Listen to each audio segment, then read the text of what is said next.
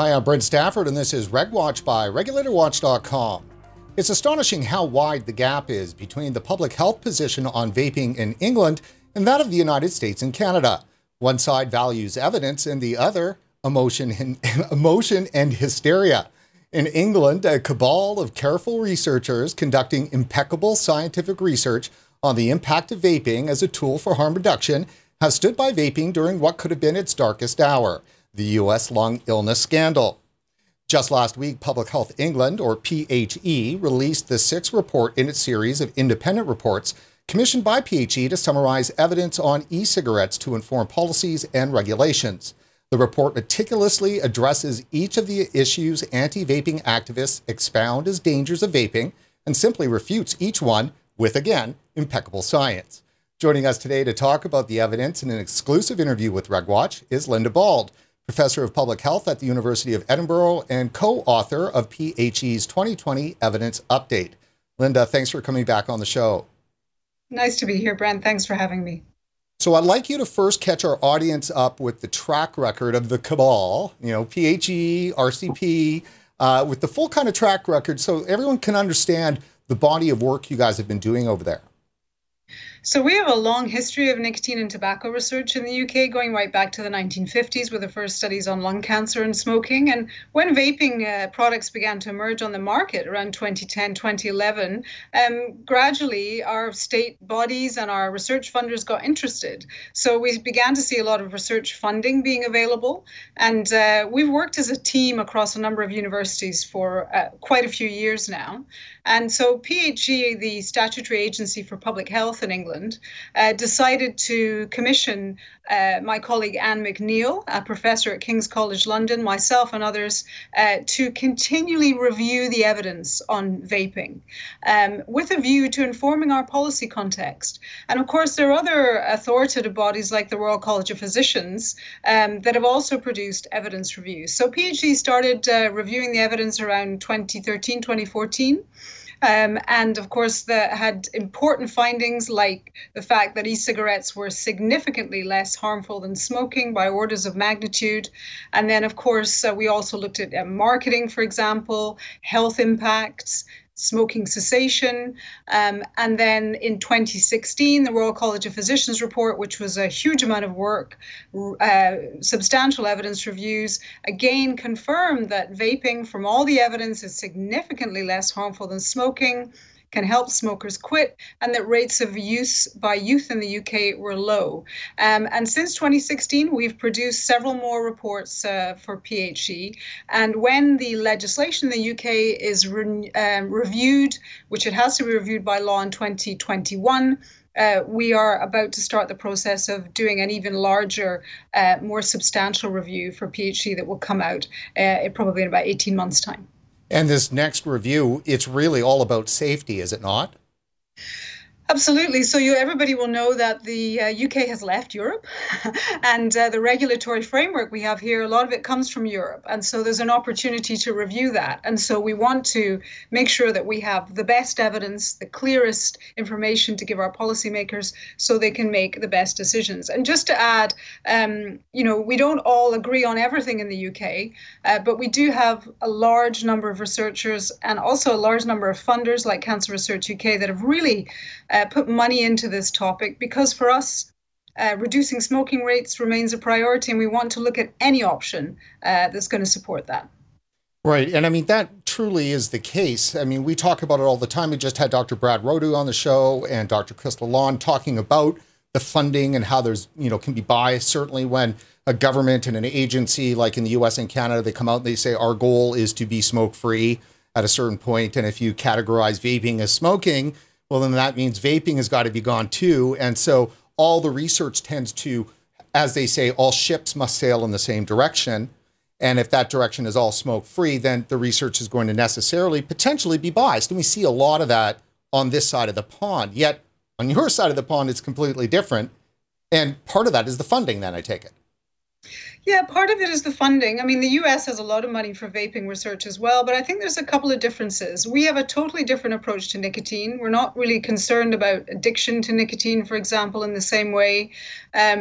And our very clear priority for us is to support adult smokers to quit. Because when you model smoke-free end games, whether it doesn't matter which country it is, unless we get more adult smokers to move away from tobacco now, those goals will never be reached. That's the same for Canada, the US, and the UK. And the other thing I think is that there are some regulatory hurdles. So the US hasn't been able to do large randomized control trials of vaping for smoking cessation because the researchers are not able to do that unless vaping is licensed as a medicine that can be used in trials. So that's been changing, but we've been able to do different types of research than the US. And often, if you ask a particular question, it determines what kind of answer you're going to get at the end. So we've been able to look at other themes that perhaps haven't been covered in all countries. Right. Let's jump over here to the computer for a second, because I'd like you to see this from the Surgeon General. This was out January 23rd, so just a month and a half ago, and not enough evidence that e-cigarettes help to stop smoking, Surgeon General says, right? And, you know, this is a long line of what we've been hearing, certainly since the lung illness broke, but it's been forever. But really, actually, in the last 8 months, it's been very heavy, saying, well, you know, the evidence is not in, the evidence is not in, the evidence is not in. That's what we were hearing 6 years ago, and the evidence, you guys were already bringing it in. Where are we at? Like, how can the Surgeon General of the United States come out and say, well, there's no evidence? Well, I mean, I fundamentally disagree with that. You know, we've looked at all the evidence, and from the UK, but also from other countries. So as I said, we've done these large randomized control trials. You'd be familiar with the one that Peter Hayek led, published in the New England Journal of Medicine, you know, the most prestigious medical journal potentially in the world, that showed very clearly that vaping was helping people stop smoking, compared to nicotine replacement therapy, for example, with counseling in both arms. Our population level studies in the UK show very clearly that our smoking rates are going down very encouragingly, but they've been helped, they've been assisted by the introduction of vaping and the fact that over a third of smokers choose to use these products in quit attempts.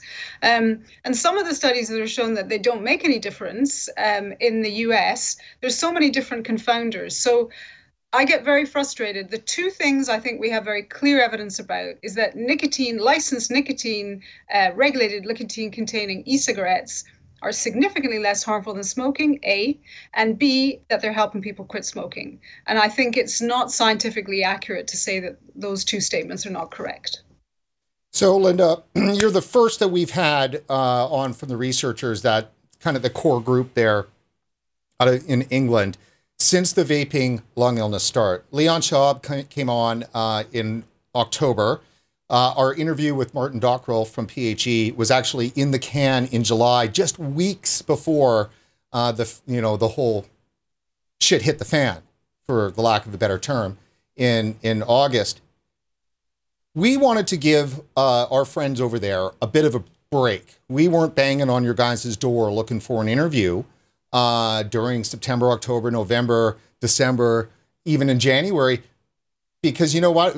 We wanted to give you guys a chance to kind of get your legs and the science done, right? Like to get where you're going to be on it. And so with PHE's release on the 2020 evidence update, now is the time to get you on. How did the lung illness scandal affect the group, the research, and what is in this 2020 evidence update? So two things. The first thing is we tried to communicate very clearly in that update what the evidence says about EVALI and what has happened in the US, and I'll come on to that. The second issue, which I think you're asking two questions there, is how has it affected our ability to do our work and the perceptions and beliefs of smokers and vapors in the UK. So those are two different things. On the first one, when these cases started to emerge, we were all very concerned. And, these are tragic cases, often young people with serious respiratory illness, and people have died as a result. But what was weird is that we weren't seeing the same thing at all. And there seemed to be a geographic patterning of it, in the US, across a whole range of states, eventually all states. So I'm a professor of public health, and of course, we've now got with coronavirus, a great example of this. You try and track and trace what the source is And so in our report, what we've tried to do is make very clear what the evidence is from the US, which the CDC was very slow, I think, to communicate to the public, which is very clear that these are contaminated products. They were cannabis vaping, THC, cut with vitamin E acetate. So, that is very clear now. And not all the cases can be linked to that, but you know the reasons, Brent. Often these are young people and they are not willing to disclose that they've been using products which are illegal in many states. So that's the first thing. And our priority and Public Health England's priority was to reassure smokers in the UK that switching to vaping was still a great option for them to move away from tobacco. And more importantly, or equally importantly, for people who were currently vaping, not to return to smoking. And unfortunately, my opinion is that in the US, those messages took months and months to emerge. And I'm sure they've discredited not only public health, but people's health. Do you want me to answer your second question, which is how has it affected us? Yeah, well, let's just hang for a second there, because when you're talking about in terms of the perception of harm, I've got some slides for that. And that certainly set up. Let's just hang tight for a second here on this. Let me ask you as basically as direct as I can, and it's a question we've asked other researchers too as well. Do you believe that CDC's foot dragging on coming clean may have actually cost people lives? I think it definitely caused harm. So I think it caused harm in terms of people not knowing what the source was, and therefore those cases not being investigated, and maybe potentially even people not getting the treatment that they needed. So that's the first thing. So I think, I'm sympathetic to my colleagues. I know how these things occur, but they definitely were not clear in their communication. And then secondly, I am confident that the legislation that was introduced in a number of US states on the back of the EVALI outbreak, which effectively removed the products from the shelves from some outlets, restricted the flavors, etc., that will have caused some people to go back to smoking or caused others not to try vaping who are smoking. And that's a tragedy. Yeah, no, I agree. And just when you're talking about that, it brings up for me a whole host of things, because literally when we first started on this file, it was you and John Britton and Dr. Farsalinos and a few others, Clive Bates, early on that really kind of, you guys drove the bus for our coverage in terms of, wow, totally credible, made sense, the science is there, the nicotine without smoke report. I mean, you were speaking to regulators. You weren't just talking to England. You were the RCP report, which you also co-authored on too as well. And that in the grand history of RCP, being the first to call out the evils of tobacco smoke back in 1956, and then again throughout the ages, really hammering it home. You were speaking to regulators and you were saying, look, this is less harmful, it's shown safe, and you should consider regulations that promote the use of vaping products as opposed to things that discourage it. That's 4 years now where we're at. Can you see any headway, or has this vaping lung illness completely wiped out gains that were made? I think we've definitely gone backward and things are more difficult now. I mean, we're managing to stay the course in the UK, as are other countries like New Zealand, who have adopted a pro-harm reduction approach, but it's increasingly difficult. So we're getting asked questions here about flavors. Should we restrict flavors? Our research shows very clearly they're important for some vapors for smoking cessation. So I don't think we've progressed. And unfortunately, intergovernmental agencies like the World Health Organization and others are becoming increasingly negative. So I think not only the lung illness outbreak has damaged the whole narrative around harm reduction, but also the concerns about the rising figures in youth vaping in the US and also in Canada have made everything go backwards. So the balance that I see now in North America and the meetings I attend there and engaging with my colleagues is that all the focus is on youth, and that adult smokers have effectively been forgotten, or they're not as important, and therefore the decisions are not around supporting people to stop smoking anymore. In the early days, I think we had a bit more airtime there, which is awful. It's awful. Yeah, fair enough. And sorry to stomp all over your awful. Can just say that again. It's awful.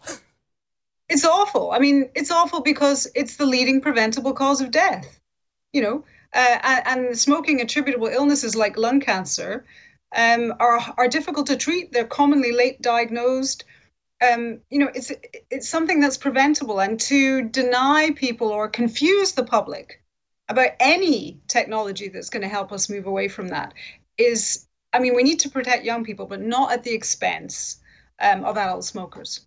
Now, do you think that was purposeful? Because it certainly feels like somebody who's been covering this now for 4.5 years, it certainly feels that CDC may have been searching for a pretext on which to slam vaping with something like this, because it certainly appears that they've killed the virtues of vaping, and there is no virtue anymore. It's moved into the as harmful or even more harmful than smoking category, and it just seems too convenient. Yeah, I mean, I can't speculate about the motives of a whole organization, but what I would say is it's very clear to me that there are some colleagues, including researchers, who from the very early days were absolutely opposed to this technology. They were suspicious because tobacco industry was involved. They were negative around nicotine, and they always had been. And then for some members of the establishment, because these weren't medicines, and people were choosing to use them themselves, that was, not the way it should be. So there's definitely preconceptions, and the lung illness outbreak was, absolutely another reason to stomp on this technology. And that has been the case not just in the US, but I see that in other countries as well, including in Europe in some places. Yeah, it has definitely. It's not just been North America, where though this is the epicenter of it. No, I mean, without naming specific organizations, in Europe, we've got real concern in the Netherlands, for example, from key organizations. We have some countries like Finland that have banned almost all the flavors from vaping devices. And then, of course, I do increasing amount of work in low and middle income countries where what's happened in India, the Philippines, etc. So the international climate is incredibly challenging. So we're going to play just a quick clip here of a pullout from your appearance here on Regwatch back in, I believe this was 2016, actually, and it was in July 2016. And then you came back on again in 2017 in the fall with your Gateway study, with the big study that you had done there. So this is that very first time you gave me a ring and said, hey, I'm going to come through your area. So we caught you in studios, which was fantastic. Yeah. It's a short little bite. The reason why I want to do this is because I want us to be juxtaposing how things sounded 4 years ago to keep us driving through here in this malaise of today. So here's a quick bite. Linda, thanks for coming on the show. First off, tell us, how has the RCP's position towards nicotine changed since 1962? I think it's gradually changed. The RCP's priority was always to reduce the harm from smoking, and it started to look at nicotine in around 2005 and published its first report on harm reduction in 2007. And then since then, of course, e-cigarettes have been on the market. They've looked carefully at the evidence, and they've certainly concluded now that e-cigarettes are far safer than smoking. And that's what I wanted to talk about there, is this issue of it being far safer than smoking. Back then, that was okay. Like, we were still talking about it as far safer than smoking. Now it's just almost impossible to get those words out. Yeah, it's tragic because, of course, in contrast, Brent, what has happened is that the evidence has grown on that. We know much more about the constituents. We're able to assess the difference between vaping and smoking in the studies that are done.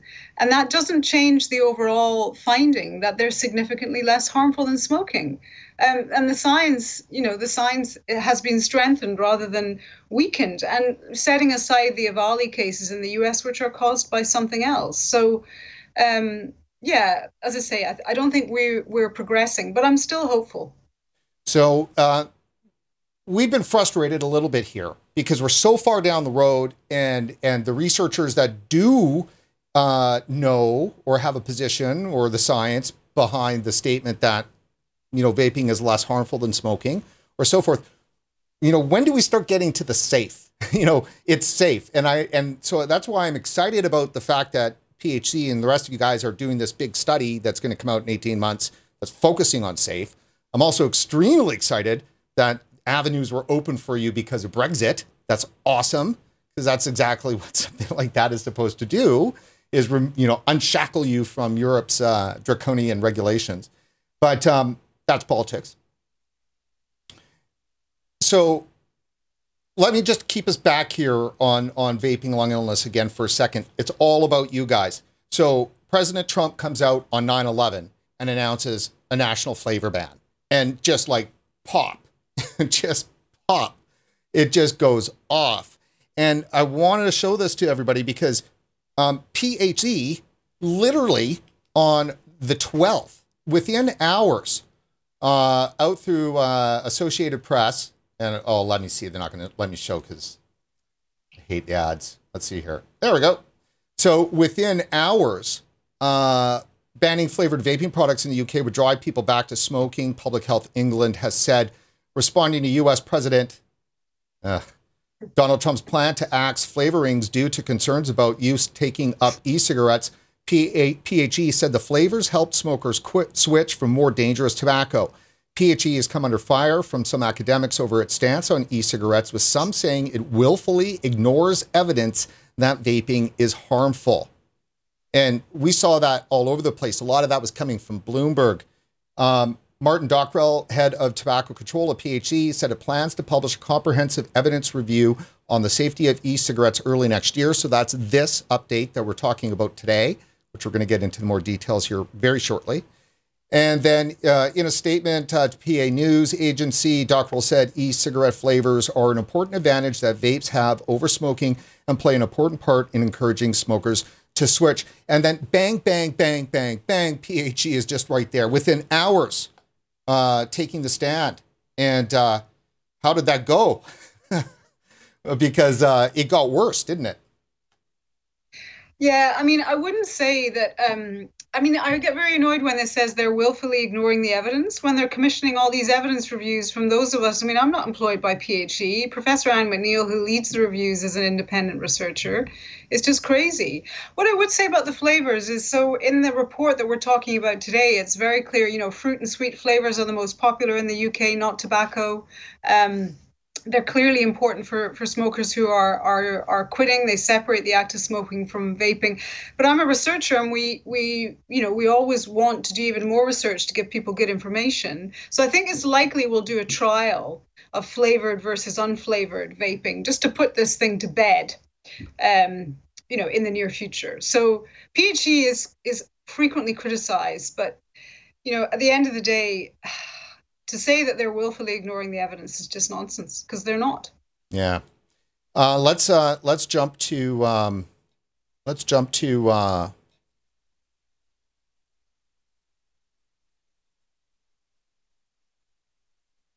trying to decide here where to start, whether or not we're going to start right in. Let's do best way I think to get into this will be the Public Health Matters that blog that was out. So God bless Public Health England, right? With the blog and everything. So 8 things to know about e-cigarettes. This was, and John Newton, explain to everybody who John Newton is. Yeah, just hang on a second. Sorry. Sure, you bet. No problem. While that's happening. So no, fine, I'm back. I'm just so I'm in, as you know, Brent, I'm in a hotel room because of a meeting, and I turned the heating on, and it's got so hot in here because I was cold before that. I'm now boiling.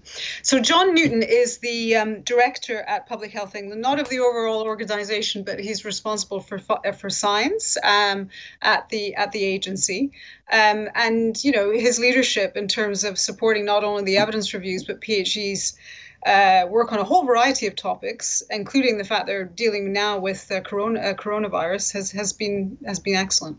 No, and it has, certainly it has. And so let's dive into some of the meat of the reports. I know you've got a lot of things that you want to talk about with regard to the findings, and then I'll detour us as we go in my wonderful little way. So I'll just we're going to use this as the guideline. So, you know, first off, vaping is not risk-free, but is far less harmful than smoking. Our advice remains that people who smoke are better to switch completely to vaping, but if you have never been a smoker, don't start to vape. And so number one issue dealing out of this report is e-cigarettes in the U.S. lung injury outbreak. We've been talking about that. Now, you guys went, there was something that happened with Lancet. So let's talk about that for a real quick second. And also too, I'd like you to react to this, because this clearly shows that it's a one-off issue that was happening here. There's no long-term problem. You know, this is just over a short couple of weeks. Well, a couple of months, I guess. But yeah, it's a number of months. Yeah, I mean, it's an outbreak. It's a public health issue. It's an outbreak caused by, you know, a particular contaminant, which they've now got to the bottom of. In our report, we talk about the yellow card system that the UK has in place through the Medicines Healthcare Regulatory Agency, where we're able to monitor what's happening with adverse reactions. And, you know, there have been adverse reactions to e-cigarettes, but nowhere near as many as there have been, for example, I'm just looking at the figures, compared to deaths or adverse reactions from nicotine replacement therapy or varenicline. The numbers are tiny in comparison. And we have had a couple of fatalities. I mean, 4 in total, actually. But we're not able to identify that those deaths, unfortunate deaths, were directly linked to vaping. And the MHRA is very open about this. So we continue to monitor. But basically, you had a contaminant, you had a particular product, THC, that was being used, wasn't designed to be vaped, and you had manufacturers who were using a solvent, essentially cutting the THC with something that was causing harm. And we've also said that vitamins are not, you know, they're not legal in vaping products in Europe, which is true, but it's not to say that we wouldn't have the same problem, but we didn't. And you know, they've now identified the cause, but the problem is the media attention and the communication around it totally conflated nicotine vaping with THC vaping that had vitamin E acetate in it. And that was, you know, very misleading and very unfortunate. So the blog tries to deal with that. Right. And the yellow card system seems to be working. I mean, it's an actual proof positive that you can have a reporting system. It is, and I think the important thing, you know, all these systems, none of them are perfect, but it can be used by the public as well as by health professionals. And in fact, manufacturers are also required to report. So it gives us a single source that we can track through time and look at what's happening with these products and how people are responding to them, particularly importantly in the future, because of course the technology is developing all the time. Yeah, and that's one of the things that I know that a lot of people are concerned about, is that there has been a stall in technology development. I mean, you can't put that aside, right? Like whether it's the, you know, PMTA process in the US, you know, stalling, whether or not it's just, you know, 40% destruction of, you know, the industry to the extent of consumer buying products, right? So that's my fear. And, you know, the other thing too as well, and this is a point I was trying to bring up in Artfully before, was that early on when we kind of onboarded our file here, and you guys have done a good job doing that, almost every single thing that Clive Bates and John Britton specifically mentioned with regard to nicotine strength, getting it, you know, in through the blood system and up to the brain, that's got to get done faster. This was pre-nic salt, right? And so there was discussions about what needed to happen in technology in order to better mimic the experience of smoking for an adult smoker. Everything was about adults. I mean, yeah, there was the kids, you know, throw under the bus, but we were still talking about adult smokers. And so much of the technology development was for adults. And then all of a sudden, it's just the anti-vaping opponents have taken all of those developments and said those were done specifically to hook kids, and they weren't. No, and in fact, the latest paper out on Juul specifically shows that the 59 milligram per milliliter product and the nicotine salts, as you say, the arterial spike and the nicotine delivery is basically the same or very close to smoking. And, you know, that's what we wanted to see for groups, as we talk about in this report, for example, mental health patients who have rates of smoking with diagnosed mental health conditions of 40% compared to 15% in the general adult population in the UK, heavily dependent smokers. We want good products that deliver nicotine effectively, just in the same way as we would prescribe a combination of nicotine replacement therapy, but a more appealing, easier to use product.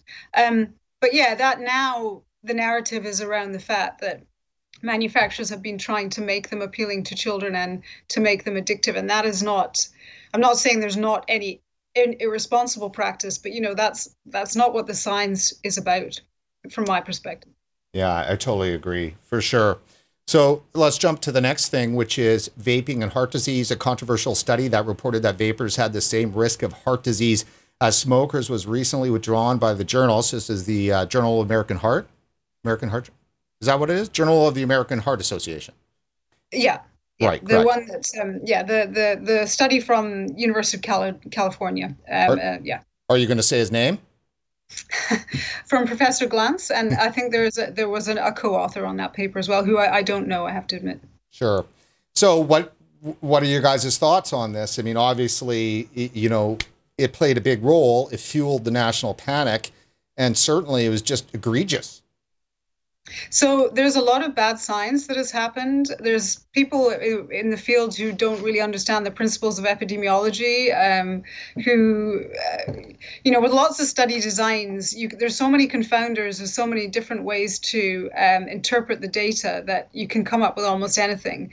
But I think this study was effectively, you know, important information was hidden and was selected by the authors, and that is not acceptable. And so it's fantastic that the journal retracted it, as you know, on the back of Professor Rodu's efforts and others. But this needs to happen much more quickly, and that's not the only study. There's other studies from that team and others which I think have played an important role in the fear and the misperceptions around vaping. And we need to look at those studies, and if possible, they need to be withdrawn as well. So what the PHE blog says is that in contrast to the panic about heart disease and vaping caused by that particular article, we have a new study, the Vesuvius study, done in the UK, that shows that in the short term, in terms of vascular health, smokers who switch to vaping benefit significantly. But, you know, has that study got much coverage in the press outside of the UK? No. So it's difficult. Yeah, the good news does not get out. There's no doubt. No, I mean, to be fair, the media is always interested in the bad news story. I mean, look at their panic and, you know, what they're doing at the moment in relation to the current virus. Yes, they're not interested in that. And they're also not interested in smoking, you know, people dying from smoking. They don't seem to care about that. But it's not helped by the fact that the scientific community appears divided, and that regulators and policymakers around the world are influenced by poor studies and a particular slant on the evidence. And they use that to make decisions which, at the end of the day, are not evidence-based. So, I mean, you're very familiar, obviously, with the long-term battle against big tobacco that's happened, and regaled with the hero stories from Glantz and the rest of them from the tobacco papers in the 1990s and so forth, right? So for the longest time, everybody thought you were fighting a real big battle with a big bad guy, and that was big tobacco. Now they put that on vaping, and they've said that vaping is exactly the same thing, you know, operating in the same way. But it's amazing because, you know, anti-tobacco now seems to be using the exact same tactics that they accuse big tobacco of: lying, misleading, conflating, and so forth. Right? Are they not actually mirroring the very thing that they were attacking big tobacco of for all those decades? But I think that's just incredibly unsophisticated. I mean, you know, it is the case that there are tobacco companies active in this market, and that there's lots of reasons not to always trust their tactics. But it's much more complicated than that. There's loads of independent companies. The science is fundamentally different. It's not the same. And I find it very frustrating if people, particularly, you know, regulators who have evidence, access to the evidence, and academics who are doing the research, to make it that simple, because it ain't that simple.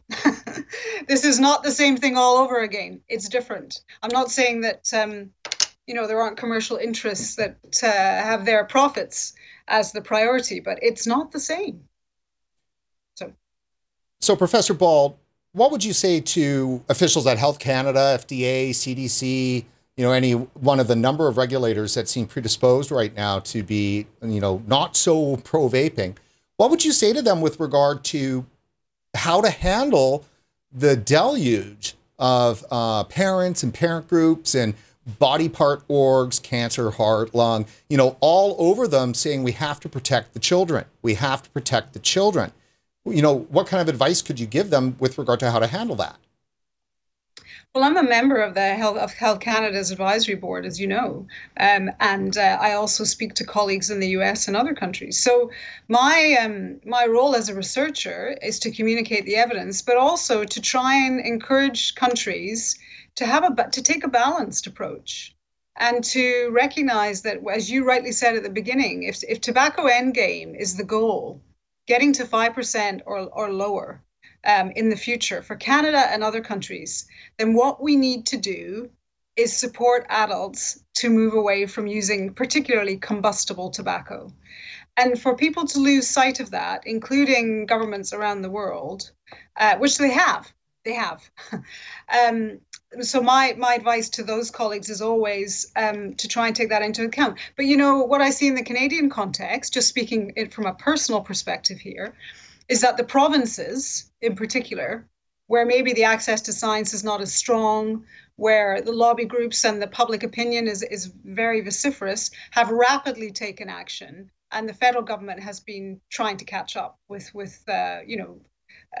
challenges there. So I think it's difficult. And to be frank, the US situation, from my understanding of it, is that they've just not got the regulatory framework set up at all in the way that it should be, and that's caused huge problems. Doesn't mean that the UK or Europe has got it right, because we have weaknesses as well. But I think that balancing those two issues, protecting youth plus supporting adult smokers, is the approach that all countries should take, and they're not.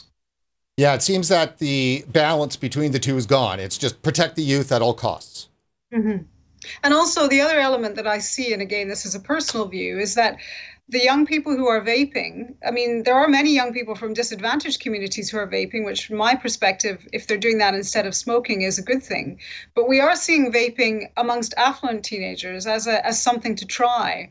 And of course, you then have articulate, well-resourced, obviously, as you say, parent groups and others who are very worried that it's their own children who are using something that could be addictive or whatever.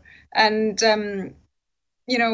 we just forget the groups, people with mental health conditions, including young people who are homeless, people who are in the criminal justice system. In our report, we talk about pregnant women who are smoking. You know, what about all those groups? They're just as important, if not more important, than the affluent teenagers who are trying vaping. And I do struggle with that. Yeah, it seems to me that there's no part of being a smoker that fits inside the oppression ideology that dominates, narrative creation in our media, in our schools, within our businesses, our workplaces, with government, everything else. The smoker is funny because the way they tell the story, smokers are the victims of big tobacco. In fact, almost every single smoker, you talk to any vapor, they're going to have that in their head. They were a victim of big tobacco. That's what government told them. That's what public health told them. It was proven that big tobacco was the enemy, and you're a victim of big tobacco. You find this solution now, like nobody's a victim. It's like in terms of the oppressor Olympics, tobacco smokers are left out. And so you can't fit into the social justice narrative then. And so they don't care. Yeah, and there's a huge stigma attached to smoking. Smokers have been stigmatized for decades, whether it's about the victimization or the source of it or whatever. And I think we're stigmatized. And, the narrative still is that smoking is an adult choice. And that is people's own. We see, actually, to be frank, you see that with overweight and obesity and other topics that I work on as well. People have done it to themselves, and therefore they are not worthy of access to products or help, etc. Whereas with children and young people, that's not the same. I just would say one other thing. Professor Dave Hammond's work did show in one paper, of course, that smoking rates amongst teenagers in Canada looked like they were going up slightly. And obviously that's concerning. And I think that's driven some of the narrative in Canada. But whether those data will be borne out by the study, which continues, that he's doing, I don't know. We shall see. Yeah, I'm not familiar with the new part, but the one that Regwatch got a hold of last year, and we published it before it had been published, it had said that there was a 45% increase in smoking amongst teens year over year. And I just don't understand how a researcher could release that data point in this environment, because it's saturated the news and it's never going away. CBC still says it. Yeah, I mean, their group, this is the International Tobacco Control Survey, and they have a youth element in 16 to 19-year-olds in the US, Canada, and the UK. They've produced 2 papers on it now. And what I would say, and I'm sure Dave, if he was on the program himself, would say that, you need multiple data points through time to actually see what the real picture is. And that's why I say it's important that the work is ongoing. And we shouldn't make policy on the back of a single paper. Right. And, let me point out, too, I mean, obviously we've been hard on David Hammond with this particular report, but we've asked him to be on the show, and we'd love to have him back on the show, and can promise him it'd be a very balanced interview because there's not enough conversation going on. If there's one thing that we hear all the time is that one side of public health is not talking to the other side of public health. We've heard that from David Sweener. We've heard that from Brad Rodu. We've heard that from Dr. Farsalinos. I mean, just go on and on and on and on and on. And, heart, lung, cancer, they won't sit down with anybody. Nobody wants to talk to figure this out if you're on the other side. And I think that's maybe where, I mean, to be fair, I do see talking more maybe than the examples you've mentioned, including in the Canadian context. But I think this may be also another place where the UK differs. So we have got the Heart Association, the big cancer charity, our big lung charities, with government, with the key research groups, etc., all in the same room. And that's why we have had our consensus statements about vaping is significantly less harmful. So I absolutely agree, dialogue has to take place. And if you can try and do that enough, then you could hopefully reach consensus. But yeah, the developments in the last year, in the US in particular, I think have made that challenging. Right. And when you had mentioned Health Canada previously, because I know you can't talk, too much about actual confidential conversations, we were very close with getting the health claims cleared right before this happened. And then that just went away. It was just like, kryptonite. What can we expect around that? Do you know? I mean, or at least can, if you've got anything to message with around that, because it certainly seems that now more than ever, we need those health claims. So you've spoken to James Van Loon, who is, a very senior civil servant from Health Canada, about that process. And what I would say is the minutes of that group are available. They're online. We continue to meet. We're meeting again this spring. My understanding is that those less harmful messages, which would have been unique in the world, have not been parked. It's just that the issues to do with youth vaping in Canada have overwhelmed attention. And that's been the direction of travel that the federal government and others have had to deal with in the recent times. But I really hope we can shift some of the emphasis back again. Yeah, and how do you do that? I guess that's where I'm looking for today a little bit of some advice to the people, that are having to deal with the hysteria, the regulators, because, there are good regulators out there. We're not anti-regulation, of course. And so, there's an onslaught that's coming on the Save the Children side. Is there an argument that can be used to help bolster against that? Well, actually, the best thing we can do is implement things that are going to keep the youth rates low. I mean, at the end of the day, so if you look at our report, which we're talking about today, the rates of regular vaping amongst teenagers in the UK who've never smoked are tiny. They're less than 1%. Actually, the rates of regular use amongst teenagers in Canada and the US who've never smoked are also low, but that kind of gets hidden in some of the studies. So you need to have policies that protect young people. Dealing with the marketing, for example, or some aspects of the marketing is important. Age of sale, verification and enforcement through trading standards. And if the public and regulators can see that that's happening and put it in place adequately, then that gives space for some of the things that we're talking about, like less harmful risk messaging, making adequate availability for adults, not taxing the products, which, is being talked about a lot and has happened in some jurisdictions, so that they're just as expensive as smoking, which is insane.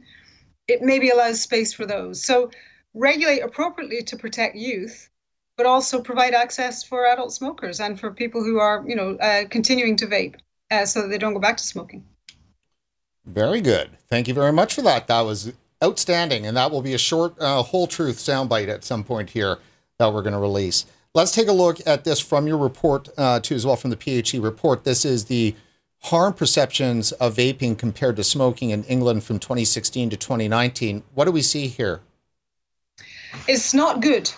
So bearing in mind that we've tried to, stay the course, keep communicating the messages about all the science says these products, regulated nicotine-containing vaping products, are less harmful than smoking. So what you can see here essentially is that the proportion of people who believe that they are more harmful than smoking is a small number, but about the same has gone up significantly, and the less harmful has gone down through time. Yeah, effectively, we have over a third of smokers in the UK have never tried vaping. And the main reason most of them never try vaping is because they think it's as bad as smoking. And the numbers are actually even worse, I believe, in Canada and the US. They are. In fact, the data from the US is very concerning in terms of risk perceptions. So at the end of the day, the public does not have adequate or accurate information about these products. Now, do you think part of the difference, I would assume the answer would be yes, is the fact that in England, PHC is active in market, promoting promoting vaping as a tool for harm reduction. And of course, there's bus shelter ads. I mean, there's a whole bunch of different advertising that are making claims it's time to switch, blah, blah, blah, right? These are important things. Does that play that difference, Elise, in bolstering those numbers? Yes, I mean, the harm perceptions are not good, as you can see from that survey, but you're absolutely right. They're not as bad as they are in the US. So the things that are definitely contributing to that are the fact that, yes, we have national policy bodies who are able to say that smokers should try vaping and they should switch to vaping and it's significantly less harmful. And we've used that in our mass media campaigns for smoking cessation. We also have doctors who are encouraged to talk to their patients about vaping, and I train general practitioners myself on this topic and other issues related to cancer prevention. We have stop smoking services who've been giving them out for free. We have hospitals that have allowed vaping manufacturers to open shops on their premises. And we have something like, I put down the figure, I can't remember where it is from the report. We have 91% of mental health trusts that allow vaping. Wow. Now, you're not seeing that in other places. So you have a framework that encourages the use of these products, while also all the other stuff is in place, which is intended to protect youth. So I think unless clinicians, they're not a medicine, but unless clinicians can talk to patients about this in the way that they would other health-related issues and products, which are not all about medicines, and unless we can communicate to the public through campaigns or information in a variety of forms, then it's not surprising that people don't understand that they're less harmful than smoking and they should give it a go. A lot of people are of the mind that, hey, look, smoking's going down. It's been going down for decades. It's almost over. Why all this hassle over vaping? Like, it's just gotten out of control. And then you look at it, it's disgusting, big clouds. And obviously the kids are getting into it. And that is, we can't have that. So, why make all this big fuss over this? Like, why don't we just, shove it back into head shops and stuff like that and just clamp down? So I would say that's quite an arrogant, high-income country kind of perspective. They should, it'd be great if some of those people who say that could come to some of the countries that we work in where combustible tobacco in a whole variety of forms is killing people, it's hugely unregulated, there's no policy framework. So it's not correct to say that smoking's a done deal. It's not a done deal by any measure globally. And even in countries like Canada and the US, the rates are still far too high. So I just think that it's not in proportion with what the risks to health are.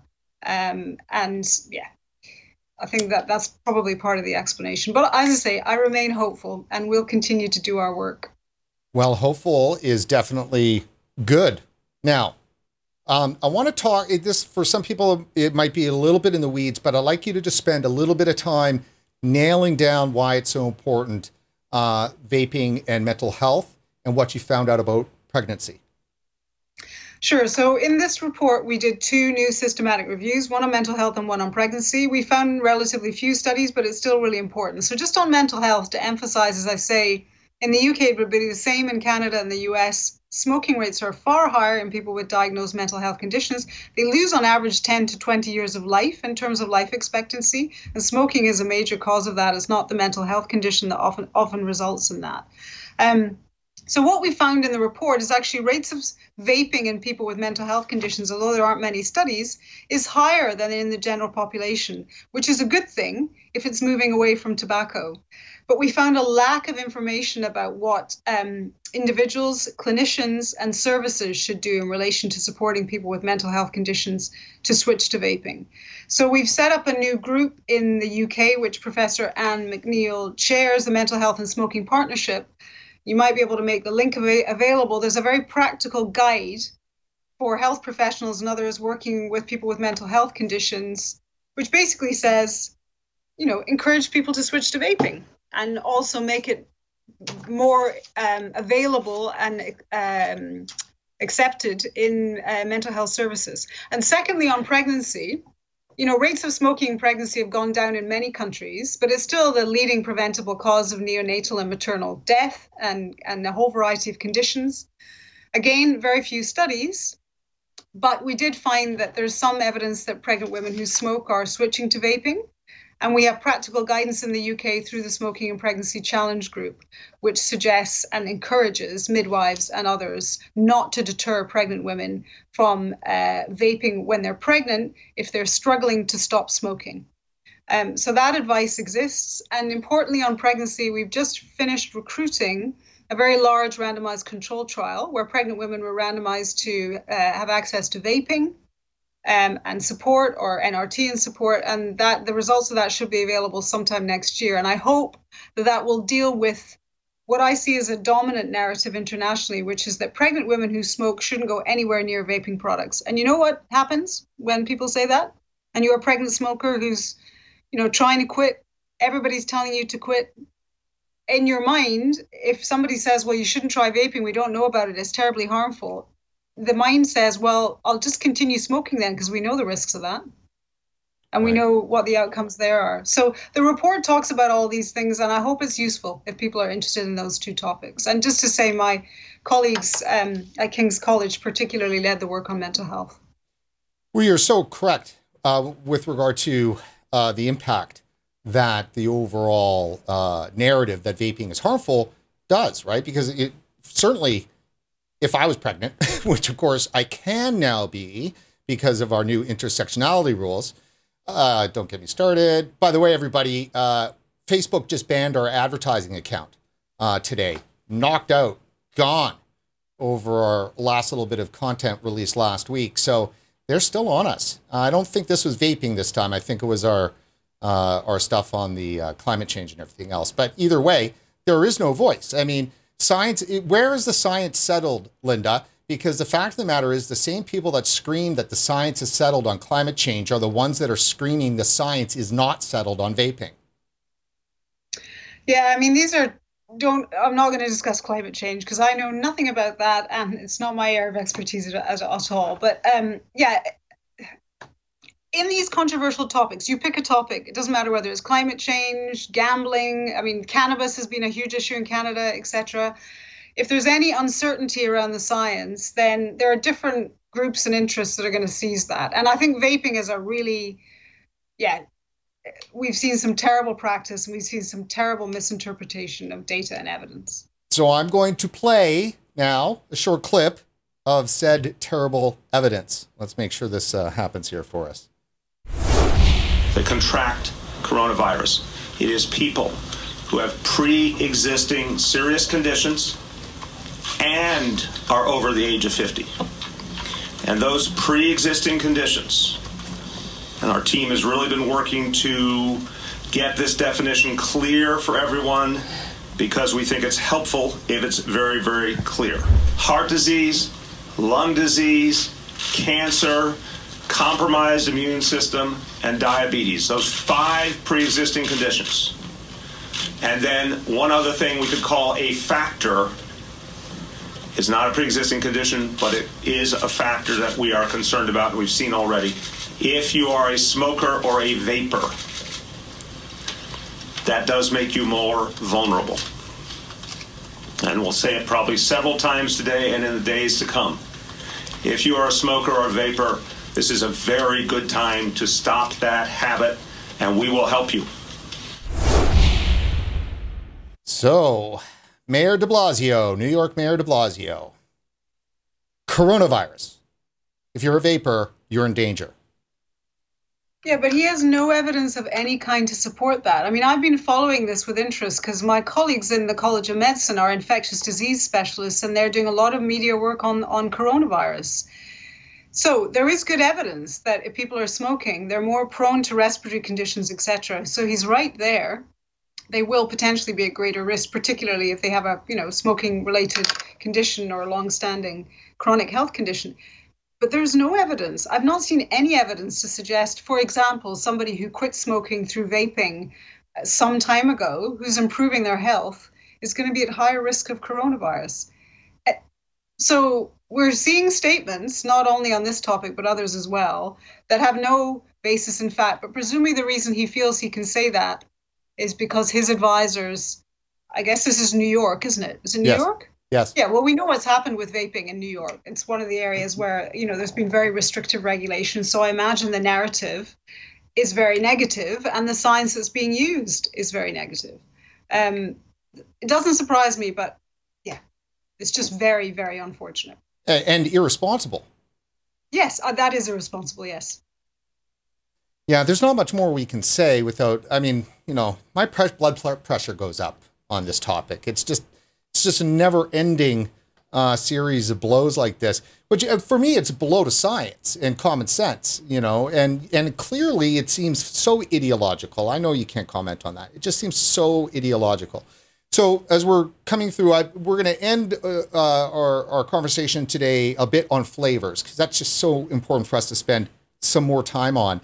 Before we do that, though, I do want to kind of touch on, maybe it's ideology. I don't think it is. When we first had you in back in 2016, you talked about a continental divide within public health that had happened, because really amazingly that, if there was a bridge built within public health, that would fix things. I mean, it seems to be that that's really where the problem lies and where the fix could be. And I wanted to talk about that. I'm just going to play a clip again from our conversation in 2016. And then I want us to talk about that. In the context of the battle against smoking, with the same organizations now in their battle against vaping, can you please describe to our viewers the term swarm effect? Well, the swarm effect is where you have like a swarm of bees, many people coalescing on the same issue, trying to attack whatever they see as a threat. And this is what public health was trained to do against smoking. Yes, absolutely. In terms of tackling smoking, huge progress has been made. Yes, I am concerned that we are treating e-cigarettes like tobacco, including my public health colleagues in a number of countries, and e-cigarettes are not tobacco. We need a different frame. E-cigarettes, for me, are about tobacco harm reduction. The Royal College of Physicians report is about tobacco harm reduction. It's a new frame. I know it's difficult for people to accept. We've never really done harm reduction in tobacco control, so that probably explains some of the resistance, but we need to do it now. So two parts to this. Let's start first with tobacco harm reduction, and then we'll move to the swarm. So the tobacco harm reduction, you were saying back then, that's pretty new. Well, has there been better uptake? I know I'm asking a question I know the answer to. So, but, tobacco harm reduction, there was some hope 4 years ago that might be the thing that, really propelled this forward. Nobody's talking about that now. No, I mean, we still are. We are in the UK. New Zealand is, let's not forget, I'm still hopeful in relation to Canada. There are people still talking about tobacco harm reduction. And actually, I think we're more, so our colleagues who do harm reduction research in drug studies or sexual health or whatever, we're more at the table with them. So, but I don't think people get that. There's still a misunderstanding around that. That was your first point. What was your second point? Okay, so which was the question I asked you about the swarm, which surprised you then and then surprised you again now. I was watching you there off camera. Now, for our audience to understand this, that was a particular tactic and technique that I pulled out of some tobacco control manuals, you know, some exercises and stuff. So it's a thing. And I was asking you about it. So, you know, tell us about the sword effect. And you're like, boom, right there. It's a thing. So what was that thing? Tobacco control invented this swarm effect, or at least perfected part of it.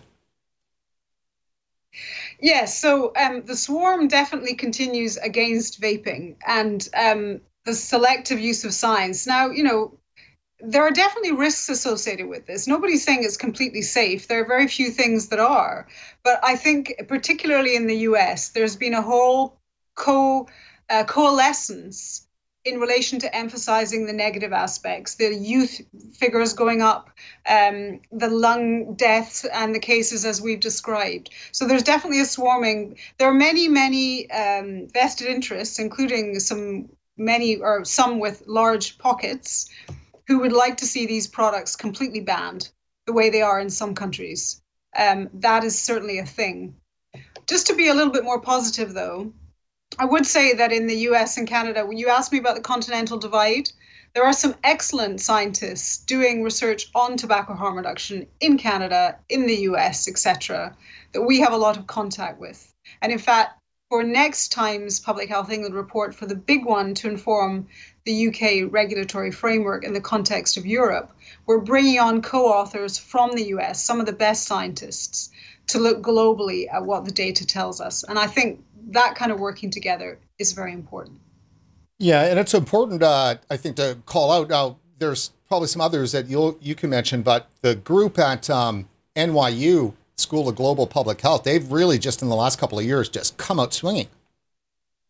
So Professor David Abrams, Professor Ray Naura, who used to be at the Schroeder Institute within Truth. Yeah, I mean, their top colleagues are fantastic.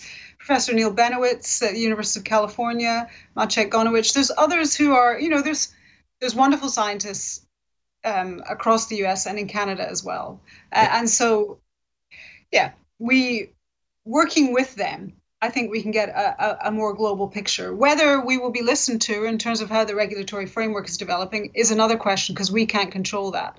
Our job is to do the science and to try and get that across.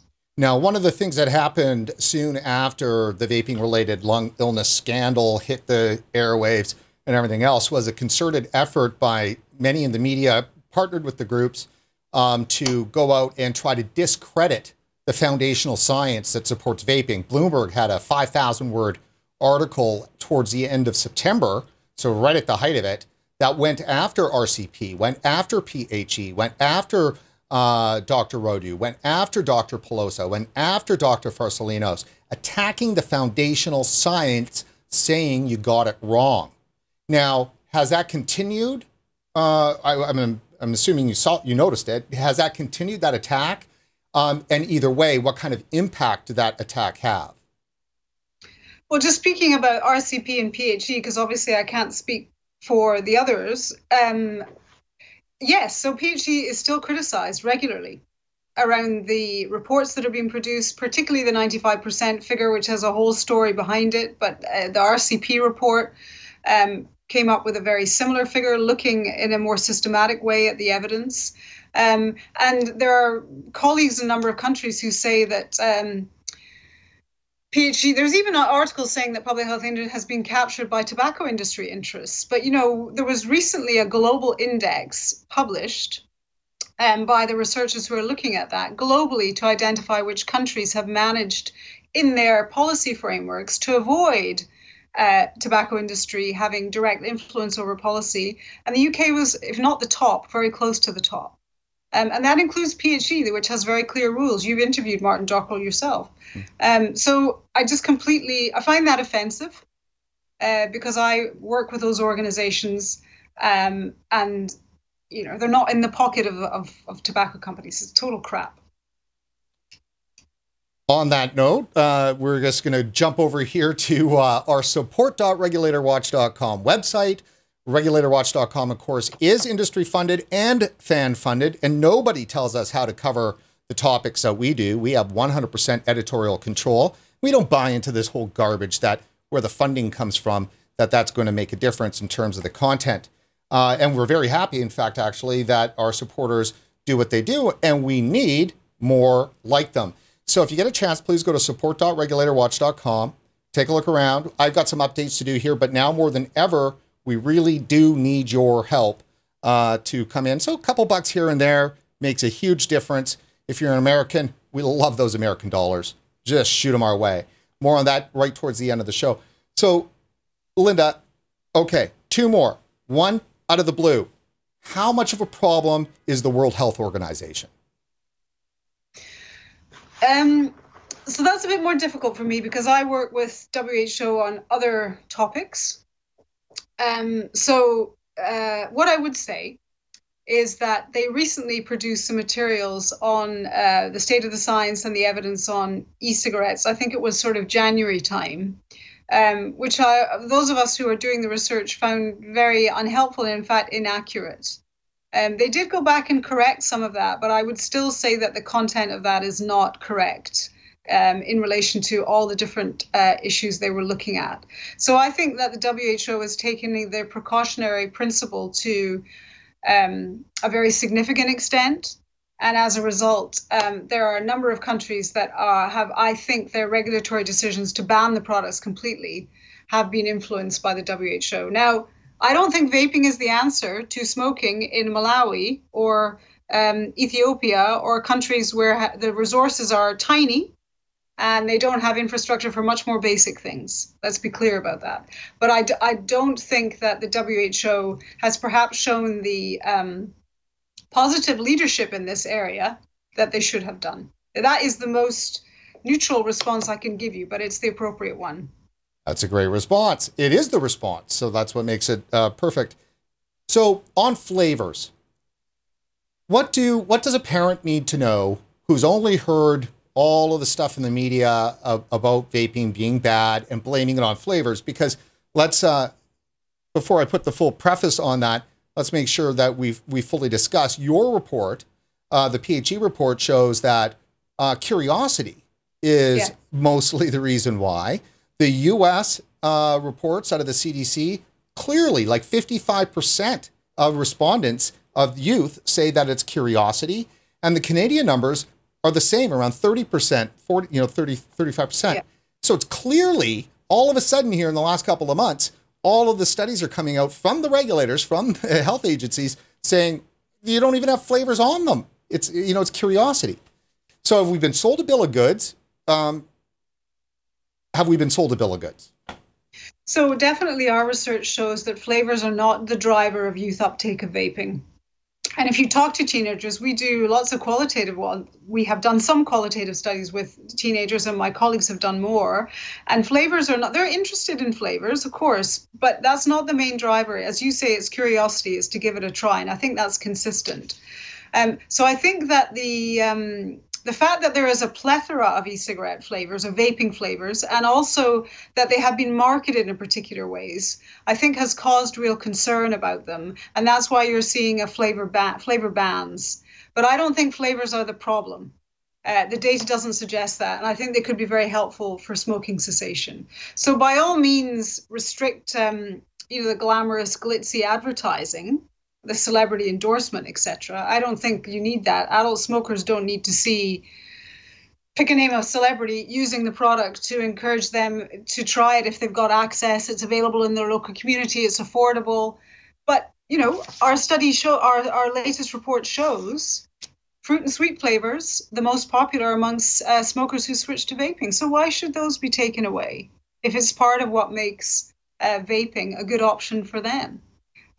So I think that the issues have been confused, and I don't think that flavor bans are going to be the answer to protecting young people. And I think that they will have a negative impact on the adult smokers who switch to vaping. Do you think the entire plethora of media coverage may had something to do with, piquing curiosity? Oh, absolutely, yeah. I mean, the media has been incredibly unhelpful on most of this, full stop. But to be fair to journalists, many of whom are excellent colleagues and try their best with the information they have, it's bloody confusing in terms of what's being released. Yeah. It's hard to imagine that it could be such a confusing issue, because it seems always to be one where if you just applied common sense to it, it would make sense. Well, yes, I mean, yes, that in an ideal world, that would be the case. But yeah, that's not where we are. But just back to your question. So I think we need more research on flavors, but I don't think they're the problem. And I don't think that flavor bans are going to be helpful, is my personal view. So let's just walk that through. Flavor bans, no. Taxes. So in our report, again, we talk about the fact that particularly for people with mental health conditions, they could save around £700. That's about $800, $850 US a year by switching from smoking to vaping in the UK, because we don't tax the products. They just have a VAT, a value added tax on them. So my view, if they're helping people stop smoking, then we want them to be significantly more affordable than tobacco. And of course, it's important that smoking is expensive, because we know that does deter people either from taking it up, and it can encourage people to quit. So I don't really see the point of taxing vaping products, because it'll deter people from using them. And if we have to increase the cost, it should be relative to smoking, and these products should be cheaper than tobacco products, significantly cheaper.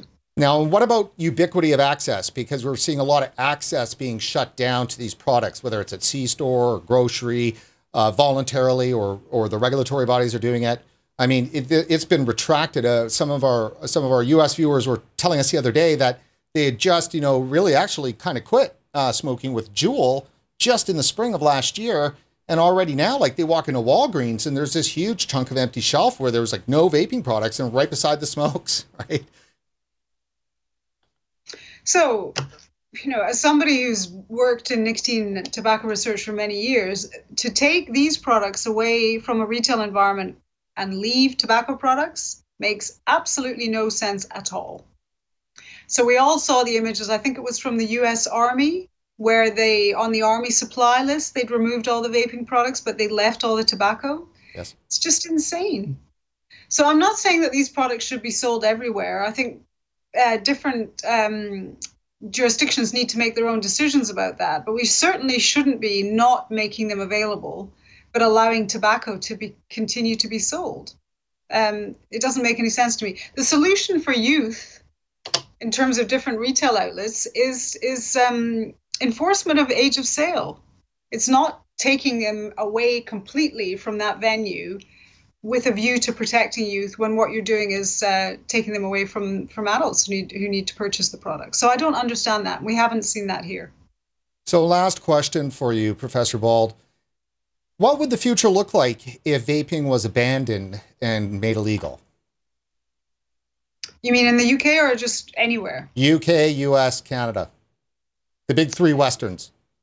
Well, the genie's out of the bottle. So technology has been developed that is significantly less harmful than smoking, from all the evidence we have to date. And smokers are using these products with success. So if you take them out of the market completely, what are the outcomes going to be? Overall, from the modeling that's been done, they're going to be negative for public health. Some smokers will go back to smoking, and other smokers, including the 37% of them we have in the UK who've never tried vaping, won't have that option. So fewer young people might take it up. But as I say, the figures to me are not that concerning in terms of regular vaping, or indeed vaping causing smoking in young people, which I don't see strong evidence that that's the case. So removing these products from the market will, from all the evidence I've seen, have a negative impact on public health overall, not a positive one. And you just mentioned basically the gateway theory. I mean, is there credence to the comment that vaping from youth, when youth vape, they are more likely to start smoking traditional cigarettes? So there are a number of studies that are longitudinal studies that show that there are a proportion of kids who try vaping or who are past 30-day vapors who then a year later, when you follow them up, have tried smoking or have become a smoker.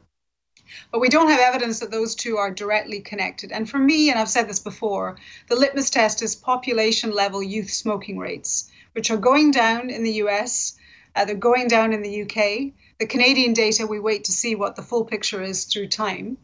but I'm not seeing evidence that can directly link vaping with rises in smoking for young people. That may emerge in the future, but from our work that we do with young people see the two products as very different and really quite separate products.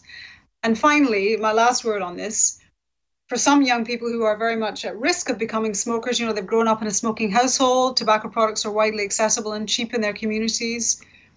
If they become a vapor instead, then that's a positive, not a negative thing. Well, that's great. Well, Linda, thank you so much for your time today. I really appreciate it. I know our viewers do as well. Not at all. And I'm just sorry that I'm in this hot, stuffy hotel room, which is not the ideal environment for an interview. But as always, Brent, it was great to speak to you. Thank you for your questions. And thank you very much for your interest in the Public Health England reports and the research that we're doing in the UK. Well, it's great to have you. Just hang tight right there for 1 second, Linda. And that's it for this edition of Regwatch. Before you head off, please head on over to support.regulatorwatch.com. That's support.regulatorwatch.com, and consider making a financial contribution to our vaping coverage. It's easy. Just dig into your wallet and find a few dollars and toss them our way. Do it. You'll be happy you did, and so will we. And while online, don't forget to like us on Facebook and to follow us on Twitter. For regulatorwatch.com, I'm Brent Stafford.